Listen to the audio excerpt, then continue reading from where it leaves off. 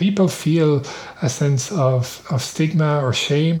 People do not like the sense of kind of finality and admission of financial failure. I've seen studies where people have gone without food purchases, they've let their health suffer, they've gone to extraordinary lengths to try to make sacrifices in order to keep paying the bills for as long as they could before they file for bankruptcy. That was Dr. Joseph Spooner, an associate professor in the LSE Law School, highlighting the emotional toll debt can place on a person and the lengths some will go to before having to concede they can't pay what they owe. Now, if we were all, economically rational robots, nobody would do that, right? They would say there's a bankruptcy law that exists. The first sign of trouble, I'll just file for bankruptcy.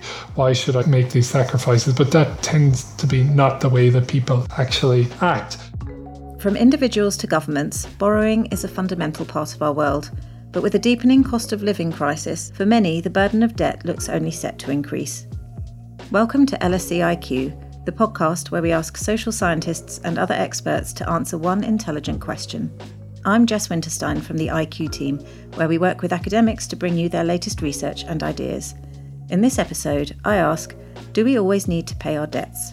I'll be asking Joe Spooner why so many of us are in debt and how government could better address the problem, and speaking to Sarah Williams, founder of advisory website Debt Camel, about how those concerned about their finances might be able to mitigate some of the most damaging aspects of being in debt. Skipping meals, turning off the heating, and 84% of people worried about the next 6 months. The cost of living in the UK is rising, and it's changing people's lives. The nation is in the grip of a cost of living crisis. There's no denying that times are hard in the UK. Before the pandemic, millions of people were considered over-indebted. In 2021, the number of households struggling with large debts increased by a third, a trend that's only likely to have continued into 2022 and beyond. Why, in one of the richest countries in the world, are so many in such a vulnerable position? We haven't seen an awful lot of wage growth over the past 10, 15 years. If you want to go back further, there's been a long time in which we've seen relatively low levels of wage growth. I mean, by some measures, wages are still below the amount that they were before the global financial crisis. I'm speaking to Dr. Joseph Spooner, author of Bankruptcy, The Case for Relief in an Economy of Debt. He tells me about some of the factors driving ordinary people's indebtedness. One of the theories that's put forward is that we've seen kind of a growth of a loans for wages phenomenon, this idea that while their wages have not been growing in line with the cost of living, sometimes debt has been kind of filling that gap for a lot of people. And that happens at two levels. That happens at the household level because people tend to borrow to make ends meet and to afford what we might think are necessary for having a reasonable standard of living, but also at the kind of wider economic level. If people do not have a lot of extra money available to contribute to the economy, to go out and spend money and to consume, well, then the economy needs people to borrow money in order to kind of keep things ticking over as well. As Joe explains, debt is necessary to help people get by with their household finances, but it's also essential for the health of the wider economy. If people can't spend or borrow to spend, then that's a problem. In addition, the UK government's austerity programme, which slashed public services, a hangover from the last financial crisis, may also be playing a role in why families and individuals are going into debt. We've also seen some other trend which maybe have been driving different types of debt problems. So one other explanation of rising debt levels is that there's a bit of a trade-off between debt and welfare, or the welfare state, and the idea that austerity over the past decade and a half may have actually, led to reduced incomes for many, reduced public service provision for others, and may have led to households having to take on additional debt in order to bear those costs. Joe tells me how local authorities are increasingly taking a hardline approach to recovering council tax debt, often from some of the most deprived households in the country. So some of my research, for example, looks at the big growth in council tax debt over the past decade, where we've seen this scarcely believable position whereby local authorities send about 1 million bailiffs per year to houses around the country in order to collect council tax debt.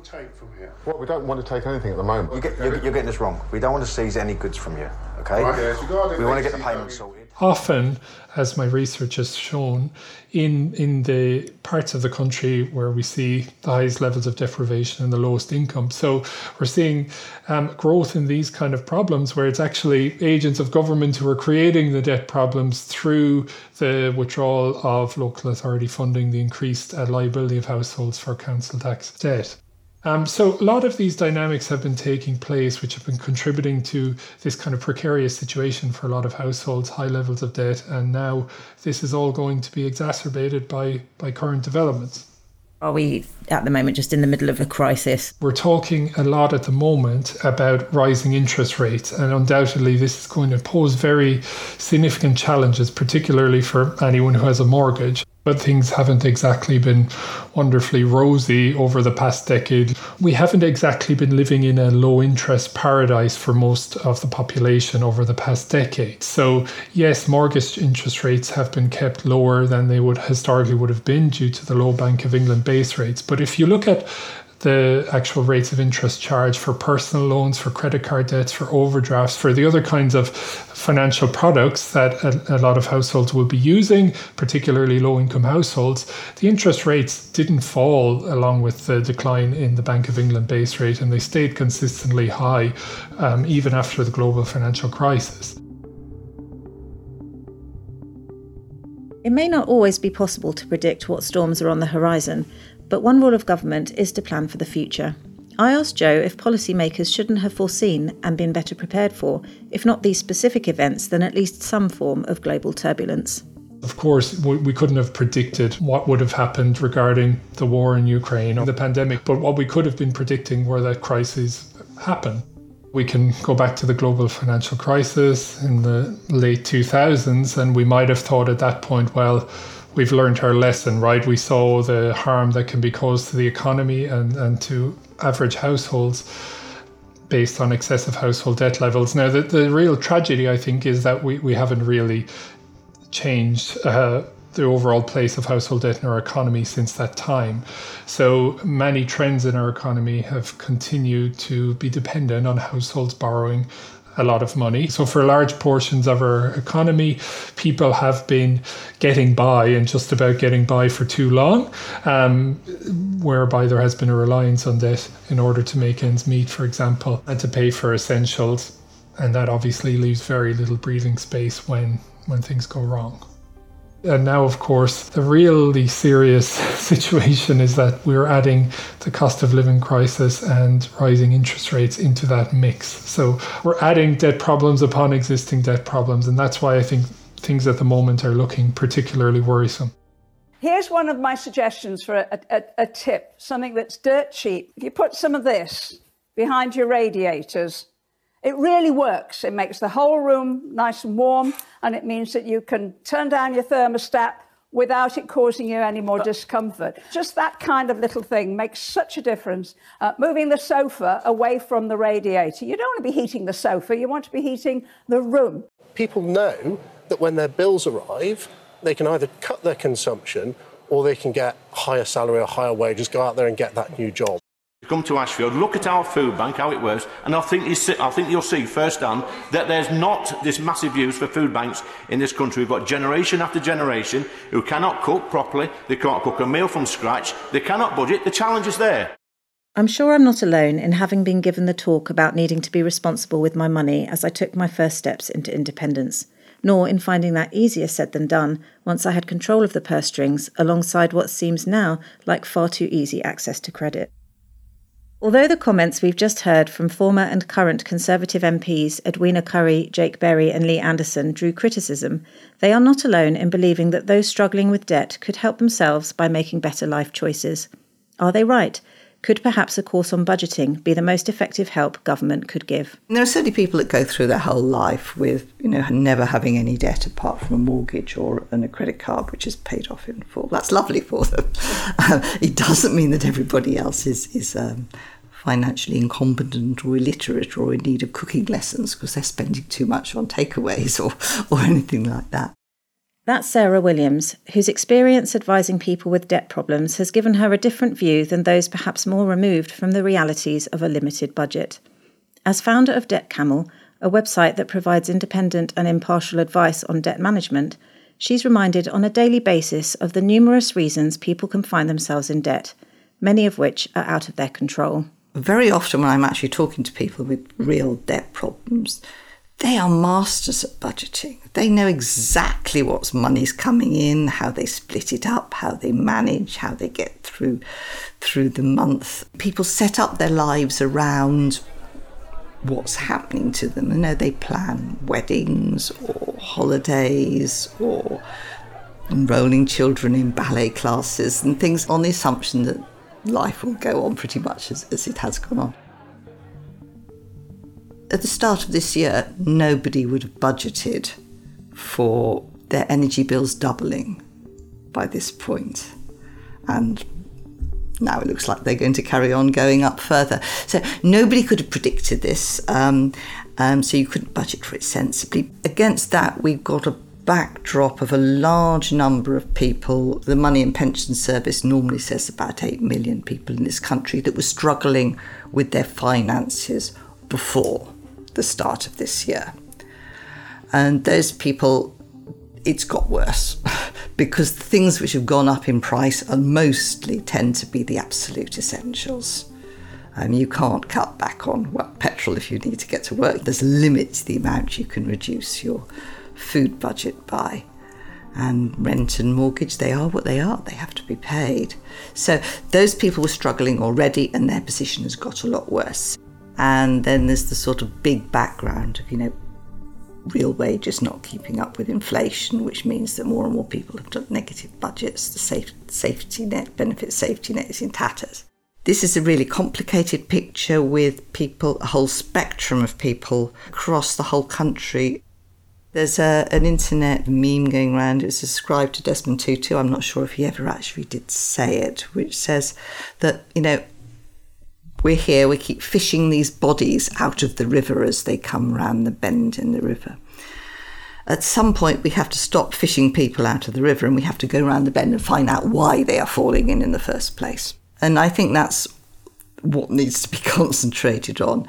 And going back to the idea of financial literacy is like saying we should have more swimming lessons in schools. That isn't actually the problem when people are drowning in this river.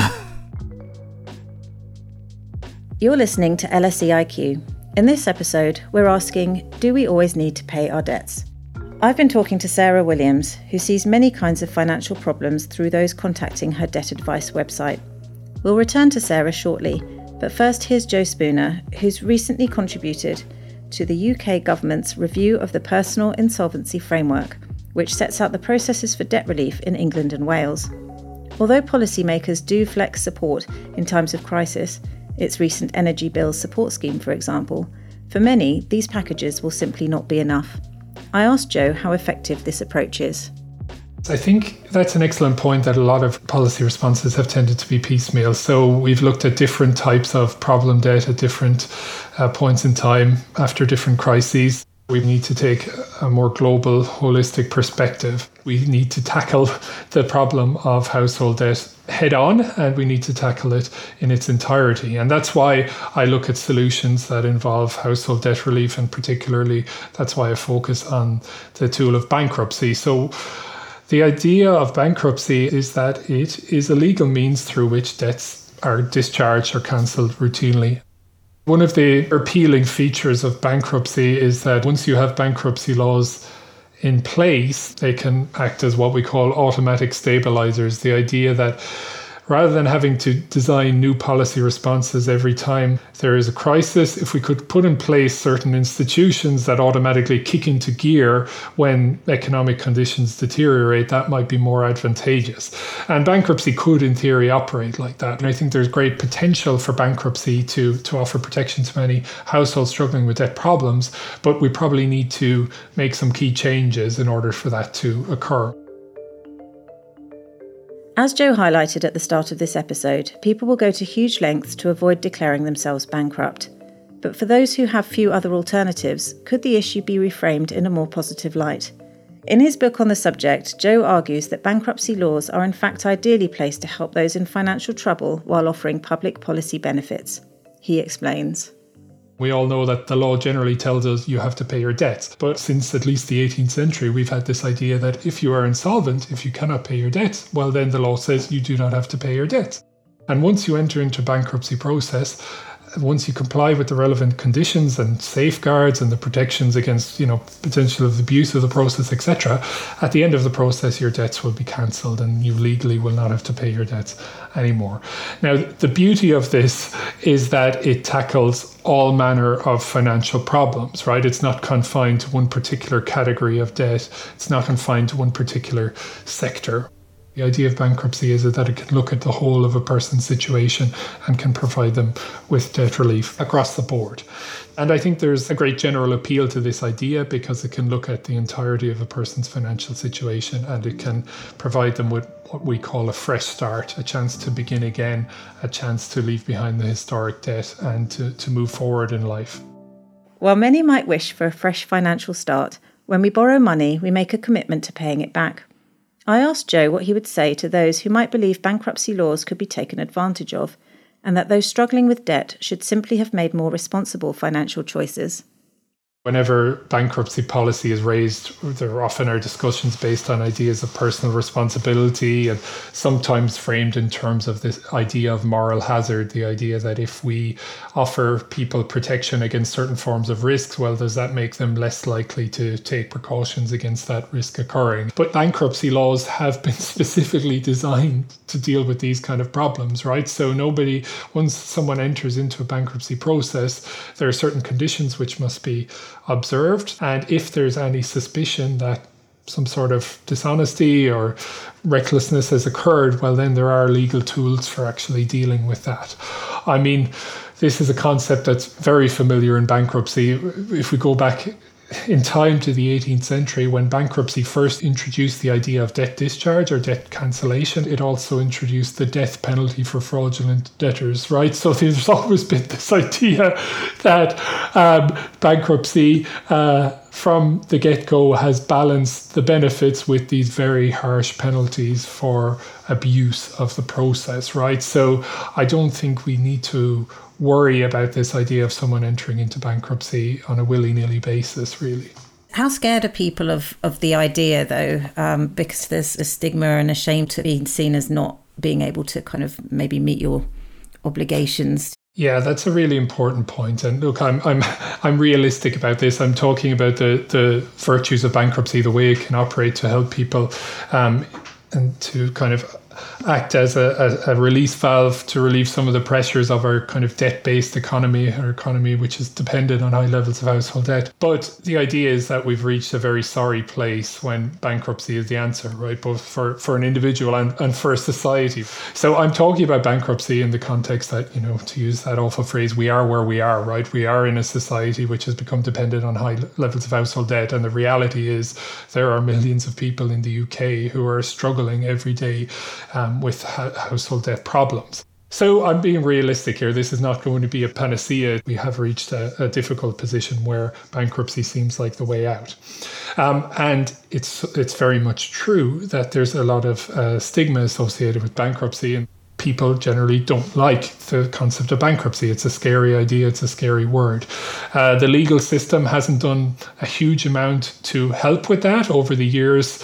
Historically, bankruptcy has been very punitive, but also I think a big part of the problem is just a lack of awareness, a lack of knowledge. There are lots of myths about bankruptcy, what it involves, and what kind of negative consequences will be associated with bankruptcy. And a part of the work that I do is try to have, honest, rational conversations about what bankruptcy involves to take away some of this mystery, which can be problematic. If we can see bankruptcy as being part of the social safety net, as being kind of an undesirable but essential feature of our contemporary debt-based economy, and something that we could maybe normalize in that way, that could potentially help. But yeah, we have to be realistic about that. We can't change attitudes overnight. Sarah Williams agrees that societal attitudes make it harder for people to address their financial issues. People always say that we're very bad about talking about money in England, and I think that extends over to debt. In many ways, debt has sort of become normalised. So you go to university, you get an overdraft automatically. And, it's normal to get a credit card in your late teens, early 20s, probably long before you actually really thought about managing your finances and what they're going to look like in 5 or 10 years' time. I think people would are reluctant to say to a friend or somebody they know casually that, you know, they're having trouble paying their credit card debt because it sounds like you're incompetent. Whereas what it actually means is you've fallen into the consumer trap, and the person you're talking to may be in exactly the same position, but they're not saying it either. So I think the fact that the problems are so much more widespread and are on the news the whole time, financial problems, in one way it can only be good in the sense that it should be removing some of the mystique about it. But there's still a lot of problems in the way we talk about debt and credit and things like credit ratings. It sounds nice, doesn't it? I mean, you must want to have a good credit rating because it makes you sound like you're a good human being. You know, you're good at life, you've got a good credit rating. And people can go to enormous lengths to try to protect their credit rating. But in the end, if you can't pay your current bills and debts and have the debts going down each month, then they are going to be going up. And freezing the interest, which does harm your credit rating, is the only way forward for that. And the credit rating only matters if you need to borrow more money. It's a factor, but compared to everything else and that's going on in your life and, you know, your ability to feed the children and have a warm home, your credit rating is actually not that important. While both reasonable concerns and common misconceptions can be addressed with more openness around issues of personal finance, Sarah's clear that too many of us are still putting off difficult conversations. She reminds me that it's never too early to explore our options and that these may be more than we realise. The earlier somebody gets help with a debt problem, the more solutions there are and the nicer solutions they are. Go and talk to a debt advisor about your options, and they may be able to signpost you to extra benefits you could claim or extra things like social broadband, social tariffs for water. You'll probably hear a lot in the next couple of months about a social tariff for energy, because that's one of their options going forward from April. There is a significant underclaim of some of the major benefits in this country. The benefit safety net is not good at the moment. It hasn't kept up with rising prices and particularly things like rising rents. But there are people who think they can't claim. They don't think it's meant for them. And there's another sort of stigma there, the stigma attached to claiming benefits. It's hard sometimes convincing people to actually take that step. So if you don't think you're eligible for this sort of help, you don't tend to go and look for it. What would you say to someone listening who might be concerned about their finances? If you know you've got problems, you know you're actually struggling to pay the bills, you're sort of juggling money around, the first thing you should do is to try and take a snapshot of your situation, list those debts. You might be uncomfortable listing them out. You might be quite surprised what they add up to. And then after another month's juggling, do another list and see what's happened. And if your debts have dropped, fine. But if they're going up, there may be a very good reason why they're going up. But if this happens for several months, then you're set on a trend which isn't going to go well. You either need to look at what you can reduce in your budget. There may be subscriptions you can cancel. Check what your partner's getting. See what you can cut out. Sensible moves you can make. Is that going to solve it? If it isn't, the sooner you talk to a debt advisor, the better. And don't put it off. Don't put it off. I see people who seem to have gone from a position for years of saying, well, it's not really bad enough to go and take debt advice. And then when things have got bad, they go, it's so bad, I don't think debt advice won't really be able to help me. So if you go early and the debt advisor thinks you can manage, then they will give you some useful information. Even if you decide not to proceed, you know what your options are if things get worse in the future. Of course, it's not realistic to think that everyone would seek help at the right time, or that those who do will follow the advice given. With an economy built on borrowing and a growing number unable to pay the bills, do we always need to pay our debts? Here's Joe Spooner. It depends how you want to look at this, right? Do you want to look at this from a moral perspective? Do you want to look at this from an economic perspective? There's many different ways we could look at this problem, but I guess my main point of view would be that we should all pay our debts up to a point, and then a point is reached, whether that's a societal tipping point, whether that's a tipping point for the individual, whether it's a tipping point for our economy, at which point it no longer becomes beneficial to force people to continue to pay their debts, right? So I'm happy that I'm in the fortunate position of being able to pay all my debts, and I think it's the right thing for me to continue to do so. But there are certain points at which it no longer becomes socially, economically, morally productive to force people to do so. And what I'm really interested in looking at bankruptcy is how we find that tipping point, right? And where we as a society can agree is the point at which we no longer have an expectation that people should pay their debts in a given set of circumstances. So I guess the answer is that no, we should not always have to pay our debts, but it's a trickier question to find out exactly when we might be satisfied that we will no longer require someone to pay their debts. I asked Sarah Williams the same question. Is debt something we always need to pay? She points out that getting into debt in the first place isn't simply a personal responsibility. I think our society is set up to encourage people to take out debt. And at some point, it's not actually your fault if you got into a situation where you have too much debt for your current situation to pay it back. So things like freezing the interest can solve some problems. For larger problems, perhaps if you've actually just now got a sick child to look after, or, you're getting towards retirement, even if the interest is frozen on your debts, there's no chance of you paying them off within a reasonable time. And almost every society around the world has some form of insolvency option as the option there. It should be seen as a normal way to, when you've got yourself into an impossible situation, either because of you've made mistakes or life events happen to you, or some combination of the two of them very often, then you need a clean start. And that's good for you. It's good for your family. It's good for the rest of your life. You're not going to be able to save up for your pension and if you're paying back debts constantly. And it's also good for the rest of society, because if all your money is going towards debt repayments, you're not taking the children out for a meal once a month. You're not going to your local cinema. You're not spending anything in your local shops.